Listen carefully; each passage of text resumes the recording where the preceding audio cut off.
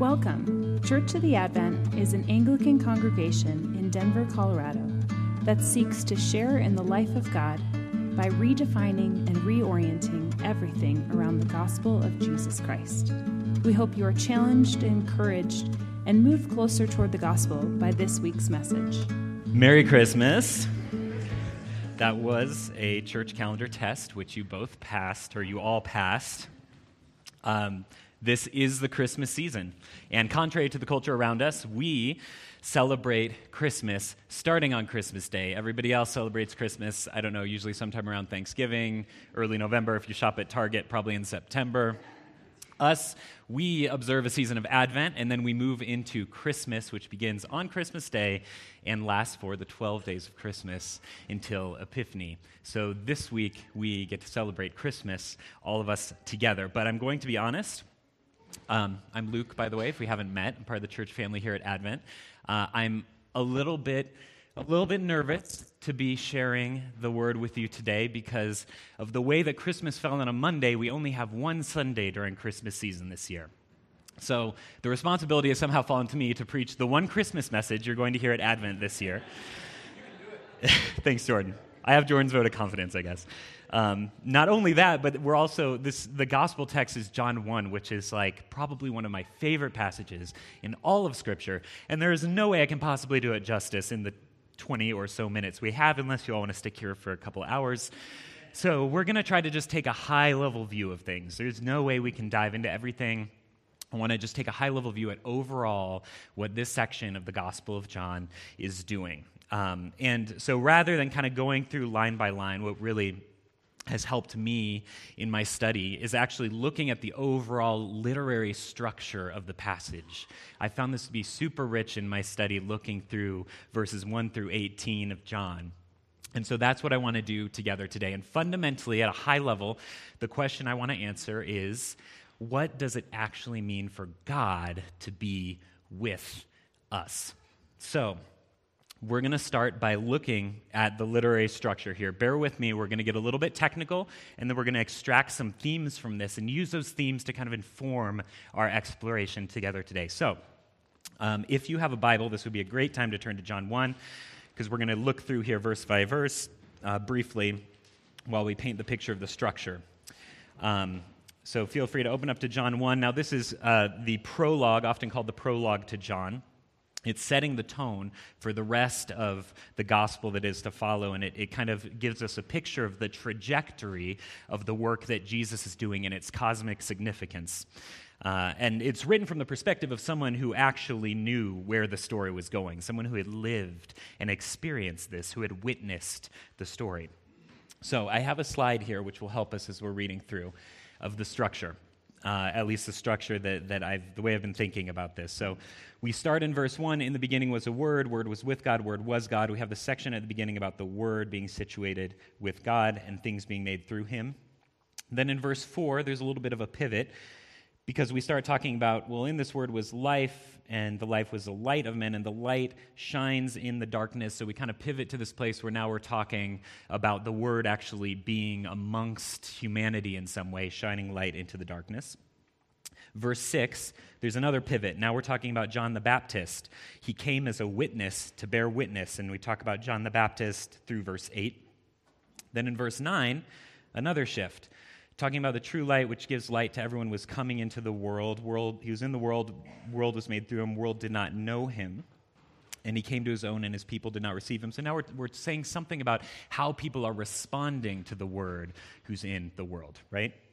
Okay, verse 14. Now there's another shift. Word became flesh and dwelt among us. It almost feels like we're starting over at the beginning. We're talking about the Word coming down and being present in the midst of humanity. Humanity saw his glory. And then again in verse 15, John the Baptist bearing witness about the Word. Verse 16, for from his fullness we have all received grace upon grace. Law was given through Moses, grace and truth came through Jesus Christ. So again, something about the response of humanity to the Word.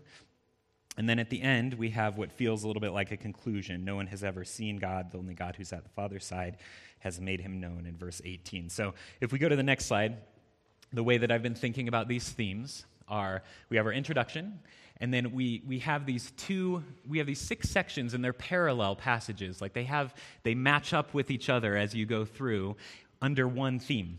So there's this theme of presence that we read about in verses 4 and 5 and 14. This theme of witness with John the Baptist from verses 6 through 8 and 15.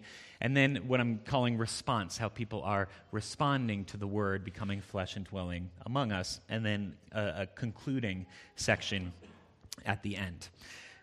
Now, I should say, as much as I would like to say I'm the first person to have ever noticed this structure in the Gospel of John, I'm not. A lot of scholars have done a lot of work examining the structure of the Gospel of John. This particularly is adapted from someone named Mary Collot. She's a scholar and an Australian nun. She's written extensively on the book of John, and it's really helped me in my study. So this is what we're going with this week. And overall, the structure here has some really interesting implications, which we're going to get to in a bit. But first, I want to start just with these basic themes that we've drawn. So it all centers around the witness of John the Baptist. And his testimony follows starting in verse 19 after we go through the prologue. And the third pair of sections that we have here has a clear call to what our response should be, and what our response to the word should be, this thing that John is witnessing to. And I think it's pretty clear that our response actually should be receiving. We see the language of receiving multiple times in the text. Verse 12, to those who did receive him, he gave the right to become children of God. Verse 16, from his fullness we received grace upon grace. So here's the question. If this thing that John is bearing witness to he's calling us to receive. We're being called to receive the word, this thing that John's bearing witness to. Then what does it look like to receive something? My premise is that in order to receive something, you need to understand something about what it is and what it does. And only if you understand what something is and what something does can you properly understand what it means for you to receive it. I'll give you an example. You may have experienced something like this before. My kids love making art at home. We go through reams and reams of paper, and they'll scribble things on little scraps of paper, and I'll be sitting in my office, and I'll see like these little fingers slip under my office door, and they'll be shoving some crumpled up piece of paper under the door, like some sort of offering of a piece of artwork that they leave on the floor, and then I'll go later when I'm done with my meeting or whatever, and I'll pick up these scraps of paper, and usually it's just like indecipherable scribbles of some kind. I have no idea what it is. I don't really know what to do with it. I don't know how to receive it. So I put it in a pile on my desk, and I kind of collect these throughout the course of the week. But every now and then, I come to understand something about what this picture is that they've made for me. The kid will tell me, here's what this thing is. And all of a sudden, there's so much more significance attached to it. I have an example for you. There's a picture up here. This is something that June slid under my office door a couple years ago. And I was like, those are some cute rectangles and little T's or TIE fighters, or I wasn't sure exactly what she was doing there. And then Jude said, no, Dad, this is church. And I was like, oh, I see it. The stained glass. She was like drawing the colors out of the stained glass windows and doing these rudimentary Jerusalem crosses, I think, that she was trying to do. And suddenly this thing that I received became so much more significant and beautiful. I could actually receive it in a way that I couldn't have received it before. So the question I want to pose for us this morning is, if we're actually to receive this thing that John the Baptist is bearing witness to, what is it? And what does it do? And what does that mean for us? So I think we can go back to our slide with the themes, actually. We can answer the question, I think, or start to answer the question of what it is by looking to the introduction. So in the introduction, at the very start, we read, in the beginning. So this is a pretty clear parallel back to the creation account in Genesis. But here, what we're reading is that in the beginning, instead of just saying God created the heavens and the earth, we're getting some more nuance. The Word was also with there, and the Word was with God and somehow also was God, and everything came into being through Him. So it's like John is just trying to tell us, okay, dear reader, this is actually how God created the heavens and the earth, through His Word. And we see that pretty clearly in Genesis 2, this concept of the Word creating things. There's a repeated structure in Genesis 1. God said, let there be light. God said, let there be an expanse. God said, God said, God said, God said. And each time after God says, we read later that it was so. So John is putting this really clear Trinitarian lens on Genesis for us. God was there. The Spirit of God was hovering over the face of the waters, but all these things were being created by His Word. Now think about the significance of your word. Like, what does it mean to say you're going to send word to someone? When you're sending word to someone, your word is you're sending yourself. It's something intimate. Your word, it's like pulling together things that are in your heart, things that are in your mind. There's a sense in which your words are you. And yet, your words can sort of also be separate from you. You can send them to someone. So they're both you, but they're also distinct. So the imagery of the word is useful and it's powerful in English, but the Greek adds another helpful layer of historical perspective here. The Greek for word is logos. You've probably heard this word before. It's used in a handful of different ways in Greek philosophy. Notably, it's often referred to as it's kind of this concept of an impersonal principle of order. It's this underlying sense of reason that's holding the cosmos together. And what John is saying here is, well, this logos, this word that's holding the cosmos together, it also is God. The logos is not some impersonal, immaterial principle of order. It is a specific person. And we remind ourselves of this in the Creed each week, don't we? Eternally begotten of the Father, God from God, light from light, true God from true God, begotten, not made, of one being with the Father. Through Him, all things were made. So, if that maybe starts to tell us a little bit about what the gift is, then the next question is, well, what does the gift do? What is the word here to do? And for that, I want to look at this first theme of presence that we see in these two parallel sections. First, let's start with verse 4 and 5. In verse 4 and 5, we get this imagery of light. And this is a callback to Genesis as well. God said, let there be light. There's light and darkness back in Genesis. And light is actually, it's a useful image for us today, right? Light can illuminate. It can provide a sense of warmth and vitality and security. But light can also be uncomfortable. Lisa and I have something that I'm going to call the universal law of hotel bathroom lighting.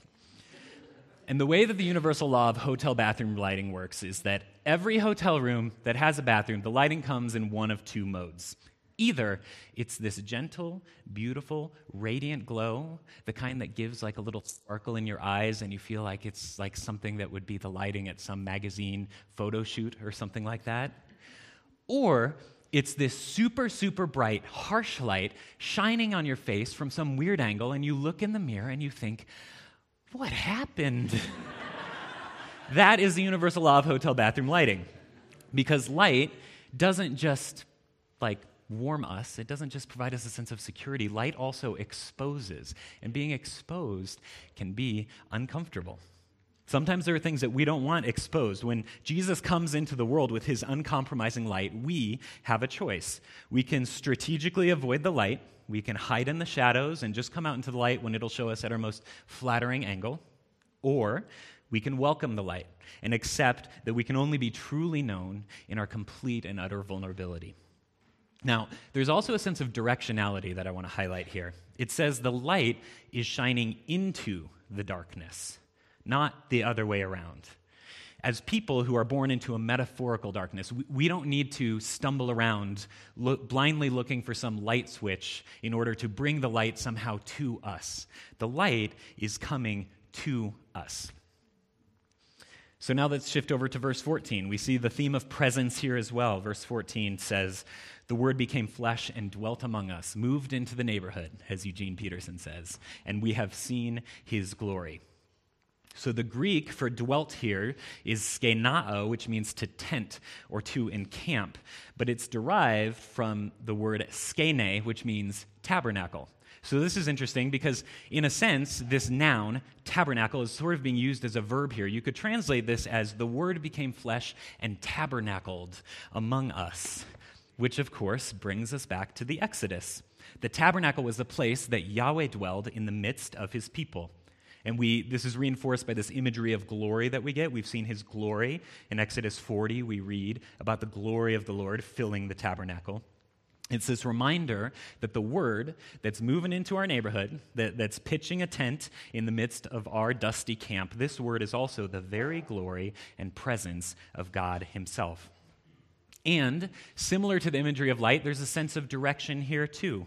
We are not hiking to some other place where God's camping and pitching a tent there and dwelling with Him there. He is coming to us. He is dwelling in our midst among us. So together, this imagery of light and then this imagery of tabernacle glory maybe start to help answer the question of what the gift does and what the Word came to do. He came to be the intimate presence of God among us. Of course, we know that isn't all that He came to do. The story gets way, way bigger than that. And the author of John has one more trick up his sleeve here, which brings us back to our diagram and the overall literary structure of this passage. See, the entire structure of this passage mirrors the structure of the Genesis creation narrative.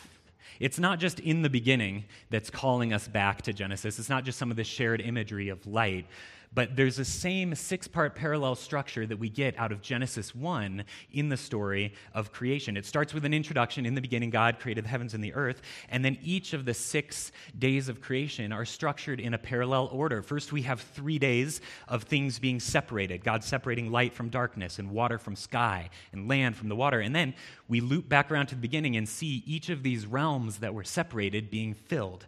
So for light and darkness, we see the sun, moon, and stars filling the sky. For water from sky, we see the birds of the sea and the fish of the air. Land coming from the water, we see the plants and the creatures living on the earth. Each part represents one of the 6 days of creation. So John, in the very structure of the prologue, is bringing us back to Genesis. Just as Genesis is talking about the original creation of all things, John is talking about a second creation that's being kicked off in this story about the Messiah, a new creation. But there is a critical difference between Genesis and John's prologue. See, the creation story concludes with God resting on the 7th day. In John, we're kind of left hanging. The prologue does not have a 7th-day equivalent. In that concluding sentence, verse 18, most translations, including ESV, they try to give it some sort of closure. No one has seen God, the only God, who is at the Father's side. He has made Him known. But it still sounds sort of awkward almost in the English. And some scholars have noted that in the Greek, this actually is an incomplete sentence. It ends with the verb to make known, but it doesn't explicitly have an object there. So conceptually, the prologue to John ends with a hint of suspense, with sort of a ... You're supposed to stick around for what's coming next, which of course is the story of Jesus, the Messiah. And then the question becomes, okay, well, if we're supposed to stick around for the story of Jesus, where is the 7th-day rest? Where is the end of creation in this new creation? And for that, we have to fast forward to chapter 19 in verse 30 of John, where Jesus is on the cross and He says, "It is finished." And the word finished there is derived from the same root word as the word finished in the Greek translation of Genesis 2, when God finished His work on the 7th day and He rested. So the entire structure of the prologue to John is pointing to this massive story of new creation. The Word, who has been eternally present, the one who we call the author of life in Acts 3, through whom all things were made, this Word came to us in this vulnerable way to tabernacle in our midst, to be a light shining in our darkness, and ultimately to usher in a new creation. A new creation that is ultimately finished as Jesus took His 7th-day rest in the tomb before He was resurrected on Sunday morning, the start of a new week. And that, friends, is where we find ourselves today, the new week. And we don't just find ourselves in a metaphorical new week. We're starting a literal new week. It's Sunday, and we're also starting a literal new year tomorrow. And how do we receive this message? How do we receive what we've learned about the Word becoming flesh and dwelling among us? How do we receive this gift now that we know a little bit about what it is and what it does? Well, as the dust of Christmas begins to settle, we all come stumbling into the new year. And instead of taking the time to recover, to reflect on the incarnation thoughtfully, what do? We make plans. We make resolutions. We focus on how we're going to do all of this all over again next year, but it's going to be even better this time. Now, I'm not coming down on New Year's resolutions. I like to make them myself sometimes. I think they can be very helpful. But sometimes I think it's easy to slip into a mode where we are so focused on pulling ourselves up by our own bootstraps and so focused on reaching towards some different, more ideal future that isn't here right now that we forget that we should be slowing down and receiving the gift of the present, of His presence. So as I've been studying this passage and reflecting on what the Word came here to do, the thing that I kept coming back to over and over is this direction of movement between God and humankind is continually God moving closer and closer to us. In the beginning, we read about God breathing life into our nostrils and forming Adam and Eve. We read about Him in the garden walking amongst His creation, seeking out the creatures that He made in His image. In Exodus, we read about Him choosing to dwell in the midst of His people in the tabernacle. We read about Him coming to people in burning bushes and clouds and dreams and visions. And then, at Christmas, all of history comes into focus on the person of Jesus Christ, God choosing to come into our midst and become a human person, a living, breathing person, and shining light into our darkness, drawing near to us as He brings about a new creation. And then He brings about His new creation, and in John 20 we read about Him breathing His Spirit out to the disciples, and ultimately at Pentecost the Spirit comes to dwell inside of all who follow Him. So there has been this progression of God from walking among us in the garden to living among us in the tabernacle, to becoming one of us in the incarnation, and ultimately to dwelling inside of us at Pentecost by the power of the Holy Spirit. And one day, we read that there will be a new heaven and a new earth, a place with no darkness, and we don't need to go anywhere to get that either. Because in Revelation 21, we read about the new Jerusalem coming down from heaven and restoring us in this place and wiping every tear from our eyes. And then, in Revelation, in verse 3, in chapter 21, it says, "The dwelling place of God with man. He will dwell with them, and they will be His people, and He will be with them as their God forever." And that's what the Spirit's been reminding me of over the past week as I've been meditating on the mystery of the incarnation. Jesus came to us, not the other way around. He didn't make us come to Him. The light was shining into the darkness. So here's the question: why do we spend so much time fussing over ourselves? So much time reaching and grasping? Friends, God is with us. And we might not always feel it, but He's here. His very Spirit is inside of us, making us lights that shine into the darkness and making us tabernacles that radiate His glory to the rest of creation. And maybe that's too hard for you to imagine, the concept of God drawing near to you, dwelling inside of you. Maybe you feel like you haven't proven yourself worthy to be in the presence of God. Maybe you feel like you're too broken to withstand His light shining into the darkness of your life. But Psalm 34 promises us that the Lord is near to the brokenhearted, and He saves the crushed in spirit. Scripture reminds us over and over that He is holding all things together, even at this very moment. Colossians 1, Jesus is the image of the invisible God. By Him all things were created, and all things hold together in Him. Hebrews 1, the Word is the very radiance of the glory of God, the exact imprint of His image, and He upholds the universe by the word of His power. If God is that close, if He is sustaining us at this very minute, if He is dwelling inside of us, what are we trying to do, trying to sort this all out by ourselves? If that is the actual reality of the way the universe works, how does that change the way we live our lives? How does that reshuffle our priorities or inform the resolutions that we're making today? So when we gather on Sundays together as Anglicans, chiefly the two main things that we do are we gather to receive the Word and sacrament. This is what we do on a Sunday morning. And as Anglicans, we take very seriously the actual mysterious presence of Christ in the Word and Sacrament.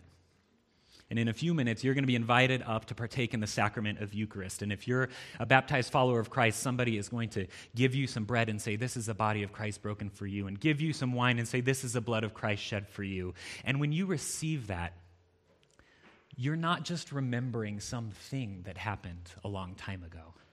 You are having a real encounter with the Word himself that's sustaining the entire universe at this very moment in the sacrament, with the author of life, with the one who was and is to come. That is what we're doing when we receive Eucharist. And if you haven't received Christ, that's okay, but just know he wants nothing more than to be close to you. That's actually what he wants. We sing in the Christmas carol, "Hail the incarnate deity, pleased as man with men to dwell." That's what he wants. All you need is to understand what that gift is and what that gift does, and then choose to receive it with open eyes. You pray with me. Jesus, we ask that this morning, as we reflect on you coming into the world, will you help us let go of the things that are holding us back from resting in you in this present moment? Maybe there are regrets about the past or fears about the future. Maybe it's a desire to control our lives more tightly. Jesus, we release those things to you today, and we choose to rest in the power of your presence. Holy Spirit, transform us to be lights in the darkness and temples, tabernacles to your glory. And God, as we approach the table this morning, would you minister to us by your presence in a real and tangible and powerful way? Amen. Thanks for listening. We encourage you to take a moment to reflect on what God might be saying to you through what you just heard. For questions, additional information, and resources, please visit adventdenver.com.